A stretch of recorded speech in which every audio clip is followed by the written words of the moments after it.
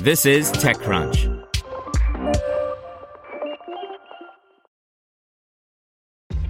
This episode is brought to you by ShipStation. You know, some things take a lot of work, like sending little robots to far-off distant planets. And just as that's challenging, so too is running a successful e-commerce business, especially when there's so much to do. So I want to introduce you all to ShipStation. Now, I love using ShipStation because of its easy-to-use dashboard, which makes managing orders and printing labels a breeze and super smooth. Oh, and the customer service is just out of this world.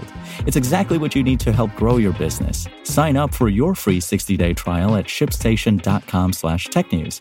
That's shipstation.com/technews. Brought to you by Panasonic, a company that continuously creates the technologies that move us all forward. And this year, you can join them when they bring new tech innovations to the first ever all-digital CES. Don't miss out. Visit panasonic.com/CES now. Iziwork raises $43 million for its temporary work platform. By Romain Delay. French startup Iziwork has raised a $43 million funding round. Cathay Innovation and Bpifrance's large venture fund are participating in this funding round. The company has been building a platform focused on improving temporary employment. While it's a relatively large funding round, the startup is quite young. It was founded in September 2018 and has raised $68 million overall. Iziwork manages a marketplace of temporary work. 2,000 companies are using the platform in France and Italy, and 800,000 candidates have used the app to access job opportunities. You can consider it as a tech-enabled version of the good old employment agency. Candidates can onboard directly from the mobile app. You then get personalized recommendations based on your profile. 95% of assignments are filled in less than 4 hours. And of course, all your documents are managed from the app.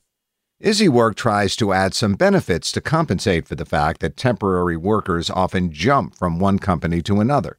For instance, you get a time savings account, you can request a down payment on your pay every week, etc.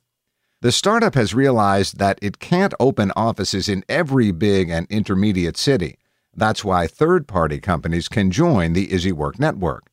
As a partner, you find new clients and new job opportunities. You can then leverage Iziwork's app, service, and pool of candidates.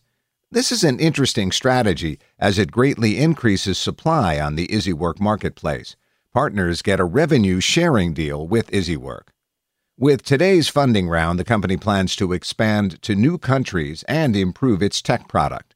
There are still some growth opportunities in its existing markets as well.